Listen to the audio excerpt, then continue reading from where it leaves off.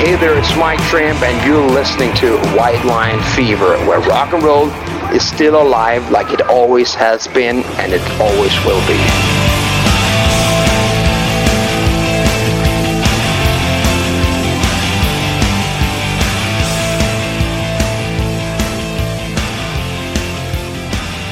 Welcome to White Line Fever. This is the beginning of the program, but the third part of our interview with Tommy Boyce from the Casanovas. Hello again, Tommy. G'day. So tell us, we've talked about the distant past, we've talked about the release of the new record and how it come together. Let's talk about, I suppose, the future. Were you always confident that there would be a future, that we'd be sitting here talking about touring and a new record, or did you think at one point over the last sort of 6 years maybe the band was done?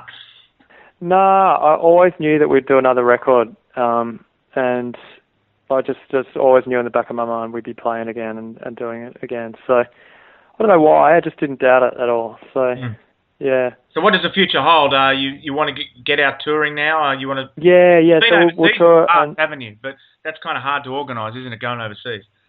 Yeah, we'll I think overseas is definitely on the cards. So Europe and stuff beckons, and for me that would be incredibly gratifying, given the work we've done on the record. So, because I don't know, I love playing in Australia and I love playing at home and stuff in Melbourne, but there's nothing better, I reckon, than just being on the road and playing in new and different places and to new and different crowds. It's just the most fun thing you can ever do, I reckon, just about. So, I'll be so grateful if we get to do that again. Is it important these days to get a release in quotation marks overseas, or now with iTunes, is it, who cares? I mean... Yeah, no, we do. We will, I think we'll get a release over there. We've got, because we've had releases before, so we've got contacts and I think interested parties. So, yeah, that'll all get sorted out by our label manager here, though, so it kind of gets licensed through them and stuff, so I don't really know Yeah. who it's going to be through or whatever at the moment. And what about national tours? Like, you're going to go out on your own? You're looking for supports? What's going on there? This is here and on. Yeah, we'll go out. I don't know if we probably won't be able to take a support band, because we wouldn't be able to pay them enough. But yeah, we'll definitely play. Like, I mean, I'd love to play all the rural towns and all, the major cities and do like a full-on 2-month tour, but it's just not realistic now because without kind of national radio, like just makes it unfeasible. You got to have kind of Triple J behind you and stuff, which for us is pretty unlikely, I think. Because they don't play rock and roll anymore. What? Yeah, also probably just that we're older and they're sort of youth radio, I guess. Yeah. What I was going to say, can you see the point where maybe you can go back to doing this full time, or is that just what is the threshold? I mean, now if you want to sort of make a living out of being in a rock band, what is the threshold? What is the minimum you need as far as airplay and sales and it's a bit of a tough one nowadays with sales because obviously people just download stuff, and so sales, which already sort of without the illegal downloading is pretty hard work. It's now with illegal downloading, it's just almost impossible to even factor that into potential income. So there's that. The other thing is live income. I mean, like I said, if you were getting hammered on the radio and stuff, you could tour and make money out of touring. That'd be great. And the other means by which you can make money is, when movies or TV or ads want your music for. You've been in a few computer games and that, haven't you? Is that? Yeah, and a few ads and stuff like that. Like I couldn't care less what anyone says. It's not selling out. You got to make something back for what you do, and like that's the only times we've ever actually made any money out of the band is getting our stuff on those ads and whatever, Yeah. I mean, the Airborne guys just seem to work themselves into the ground. You probably know those fellas from Melbourne. I mean. Yeah, of course. Well, they're like that. With them, it's like they've bitten a bullet and gone, okay, we're all going to live together. This is going to be our thing. We're going to, going to go hell for leather or nothing. You know what I mean? Yeah. So, and good on them for doing that. I really respect that. And You know, it's without any help from radio here. Do you know what I mean? So, and look at them, they're huge in Europe. So that's fantastic for them, I just think. So, yeah, I don't know. It's different. We're in a different position, obviously now, like with everyone kind of having jobs and babies and stuff like that. So, makes it a bit of a unlikely sort of option. Yeah. Well, it's been nice of you to join us, Tommy. I really appreciate your time, and good luck with what's coming up. Hopefully, we'll see you around during the next. Is this? I mean, can you see this being an ongoing thing? We're not going to wait 6 years for the next record, or is it really suck it and see? Definitely not. No, I really would love to get things just moving quicker and quicker in the future. Yeah, I didn't like having such a long break. It's sort of kind of weird because I love playing and it's part of me sort of thing. So I kind of feel a bit weird without it, you know. So definitely don't want to wait. And the response has been good. Like everyone's excited that you're back. Has it been good? Oh yeah. No, it's been fantastic. It's been a real vibe around it, which is really nice. Yeah. Okay, one more song. And we'll leave you in peace, mate. What do you have for us off the new record? I play He's Alive, the first track. Story? Any story? That's an interesting song. I was going to ask you what that was about. Yeah, that one's about it's about the band's return. The song is metaphorically written about the uprising of the beast, which is the band. So awesome. That's what it's about, you know. So that's very metal. Yeah, it does have a very metal feel, that song. And if you have you mentioned the stuff about the British wave and what am I saying? New wave of heavy metal. New wave of British heavy metal. Those bands, like that song, very much has that kind of feel to it. A bit of a Thin Lizzy meets Judas Priest sort of thing about it.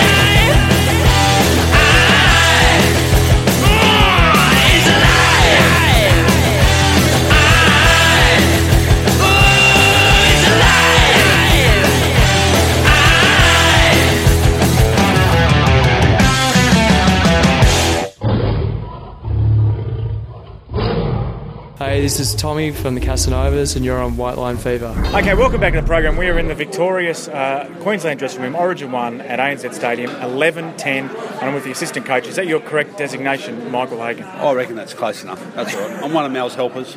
Now, we're killing two birds with one stone here. So if I was to do a colour story, which I have to do tonight, before I leave here at 4 a.m. or whatever it is, about what was behind that win, and what, because Origin 1's sometimes a bit difficult to get a narrative because there's no issues. No. So, but from an insider's point of view, what stands out in your mind about tonight and the lead-up? What stands out is the type of game you need to bring to this stadium. It's just a much harder place to play at.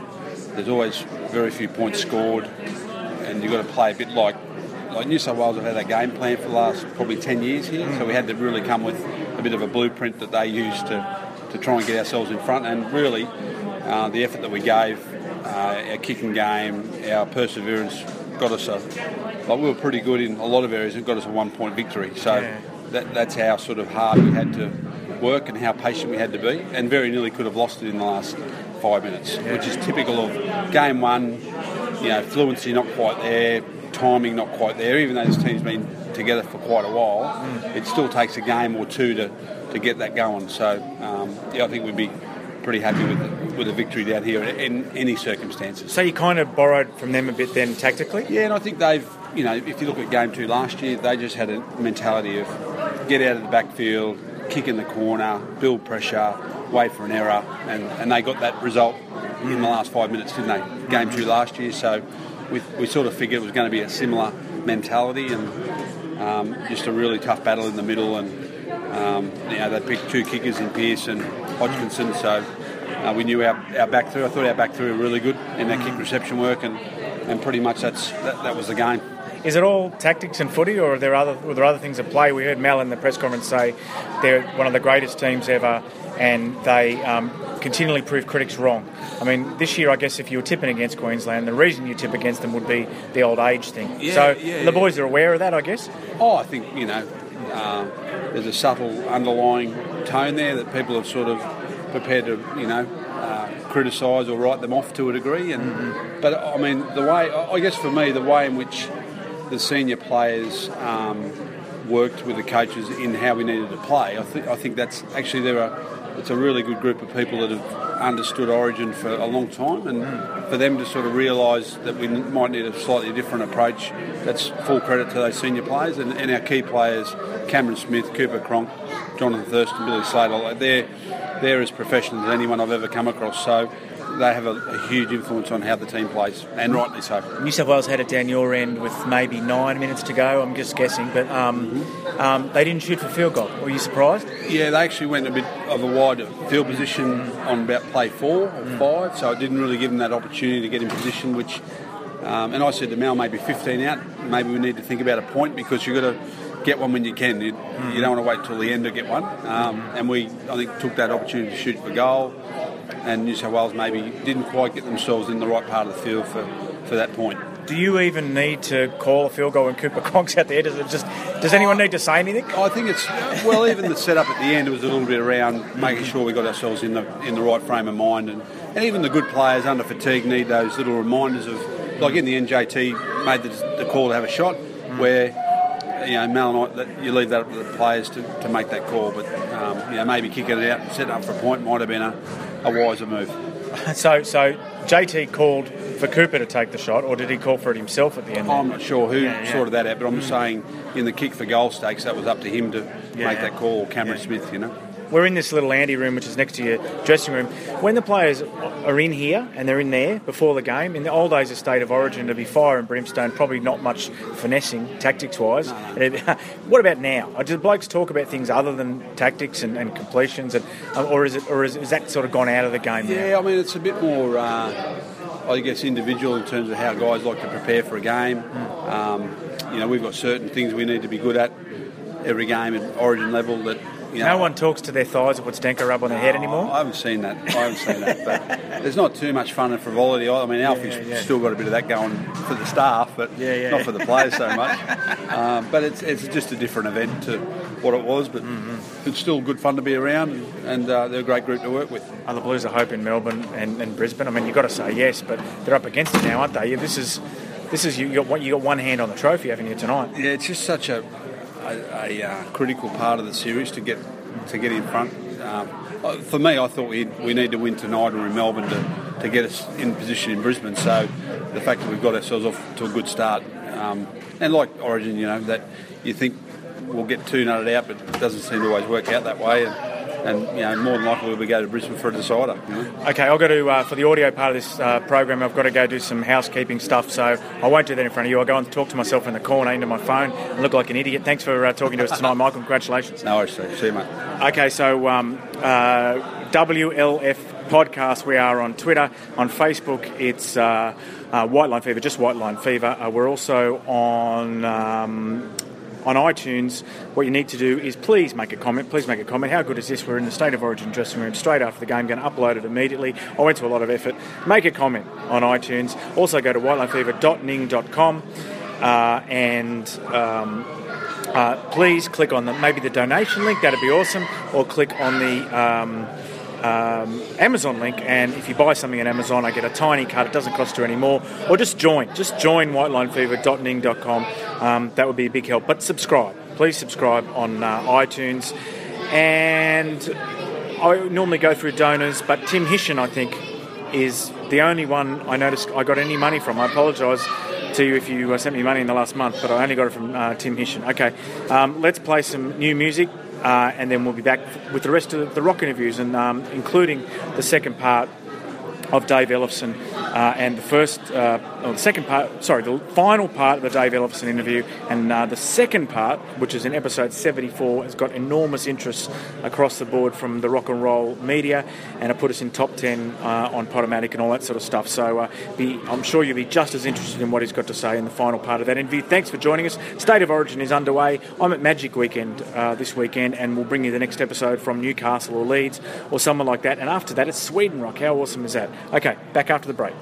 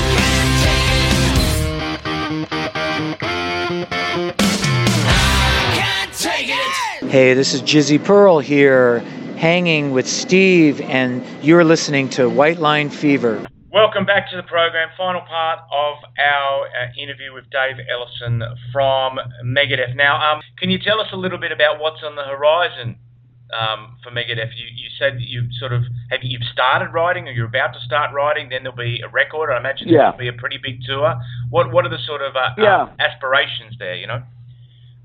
Well, the writing is pretty much done, and I mean it's that can always change and develop even as we're in the studio working on things together. But the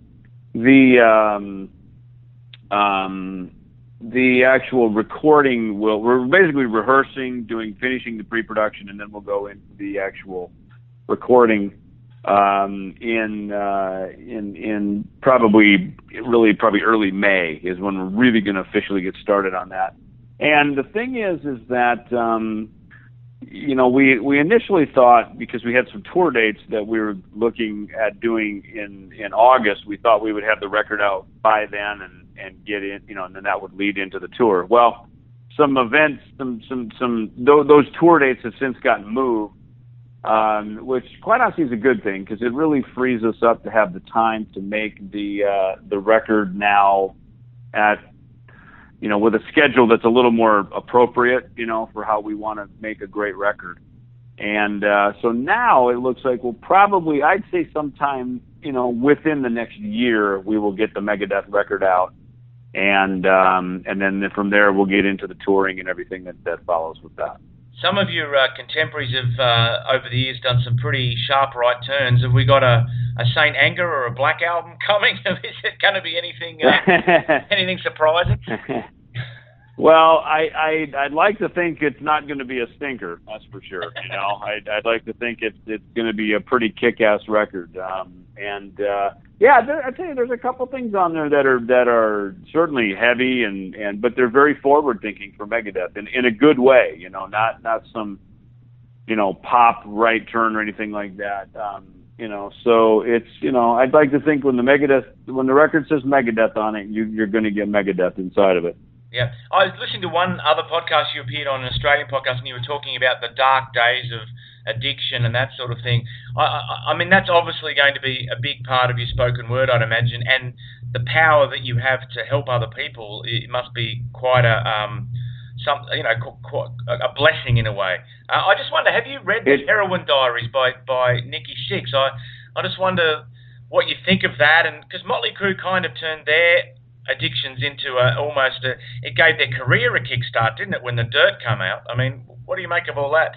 Yeah, it's funny. We were on tour with Motley Crue in 2000, and I was talking to Nicky about that, because I had a little bit of history with Nicky. I was there the night that he died in the hotel. He was literally in my room, 5 minutes before he overdosed next door. And then 9 months later, he made a visit to rehab where I was in rehab suffering from my heroin addiction. And, he and I, have had a, kind of a cool, bond over those things over the years, and we travel in very different circles, but it's just kind of cool when you see somebody, you've got that, when you meet somebody over life and death matters, that's a bond that stays with you forever, Yeah. And I remember in 2000, he was talking about writing this book that would expose everything, and that book was called The Dirt, of course, And then when he did, I have not read the Heroin Diaries. I've heard good things about it. I probably should read it. I've not read it. I kind of have my own Heroin Diaries of a sort, which is probably why I didn't read his, because I have my own. Because people say, heroin addiction, keep a diary when you're going through this terrible ordeal, and there are doubters out there, but it sounds like to you it's quite, it's totally reasonable to keep a diary, Oh, yeah, I mean, heroin is this dark, insulary, artistic kind of drug, that whereas cocaine or methamphetamines get you all fired up and zing you out the door and get doing a million things, heroin is a very withdrawn drug, and it's the thing I enjoyed about it when I was getting into it, But like all drugs and with addiction, they can and often come around like a boomerang and, cut you to shreds, And heroin is certainly one of the most insidious with that type of feature of its addiction. And for me, yeah. I mean, back to your question, yeah, it's certainly something where I can share my life story with that, and it can help a lot of people. And I'm sure that will be talked about in this spoken word tour, and not from a preachy don't do drug kind of thing, but more just from my own experience being in it, and being down in it, and having those experiences that really at the time they didn't seem like they were that that important to me, but now looking back on it, I see from out of that darkness was born a whole new life. And I think that's the power of that is if we can get out of those things and how that process happens, you really do get reborn to have kind of you have like a second life within one lifetime. And that definitely has been my life for sure. Our time is up, I'm afraid. I had a long, long list of things. We barely touched the surface. Didn't get halfway down the page. But thanks for joining us, Dave. And if we could just get one more song, we'll leave you in peace. Sure. I tell you what, how about we end with, since we're talking about addiction and all things kind of nutty like that, why don't we finish with Megadeth Sweating Bullets?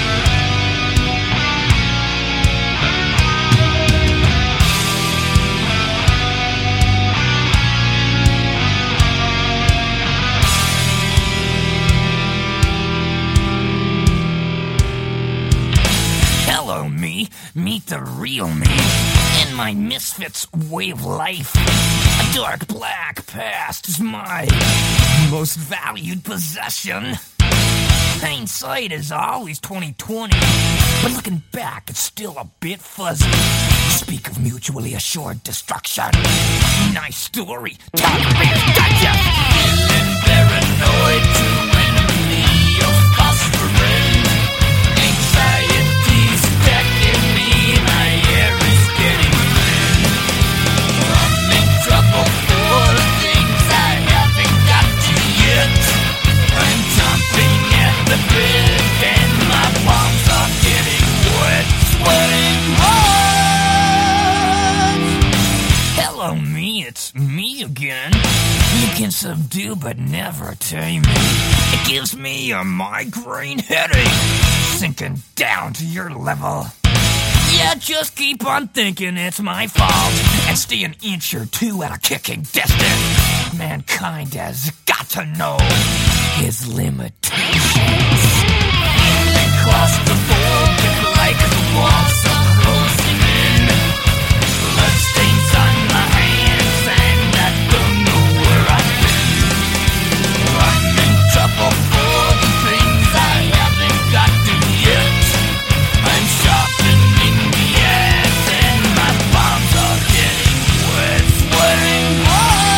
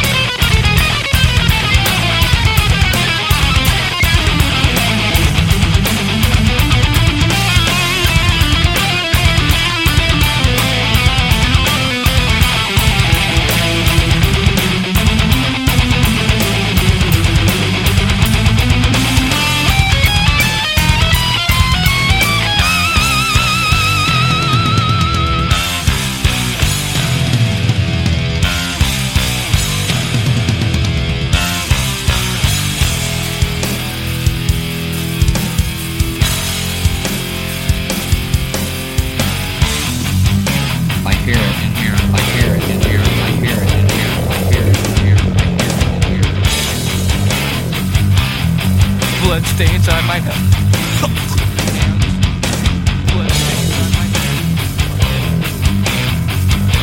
Big axe, big axe, big axe, big axe, big axe, big axe, big axe.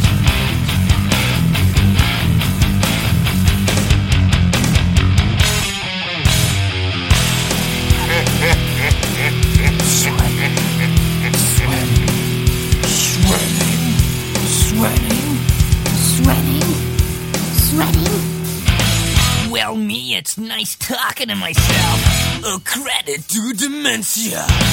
Someday you too will know my pain and smile its black-toothed grin. If the war inside my head won't take a day off, I'll be dead. My icy fingers claw your back. Here I come again. Feeling paranoid to enemy, a false friend. Anxiety's attacking me.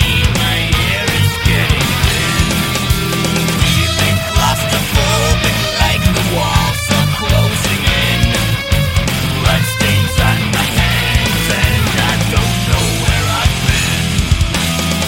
Once you committed me, now you regretted me. Blame me for letting me, for your stupidity. I'm sharpening the bits, I'm sharpening the axe. Oh, here I come again.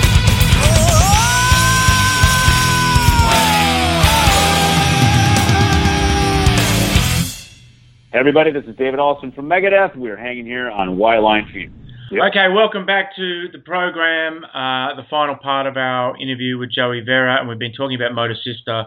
Now, we better talk about your other bands as well, particularly Armored Saint, who've got a new record coming out. So you'll be doing this all again in a few weeks, won't you? The press merry-go-round and all that. What's that like? Yeah. What's it like to be sort of pumping up, promoting two projects at the same time, almost, you know?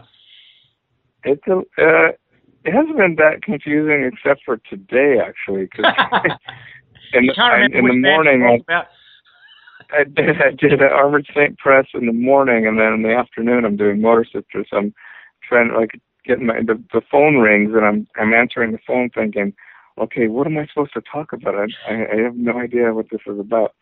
But you know, it's fun. You know, it's I'm trying not to confuse people too much with too many things going on, but you know, I personally I enjoyed playing in different projects. I think it's fulfilling for me as a musician and as a person. I actually become to thrive on it. So for me, it's fun, and I don't have a problem switching gears and all that. Yeah. People imagine, I guess, that they got a very simplistic view of why there are so many people who are in many bands. They just kind of think, well, there's streaming now and there's illegal downloading, and I'd imagine the checks are getting smaller for musicians, so they just look around and they're looking for more gigs.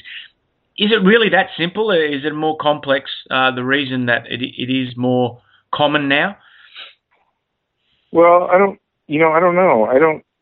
I can't answer for everybody. I mean, I suppose that some people are like that. They consider themselves more like session people, and so their work is hustling gigs. You know, you got one gig here, you got one gig there, and at the end of the year, hopefully you did enough gigs to pay your bills and everything. And I mean, that's certainly a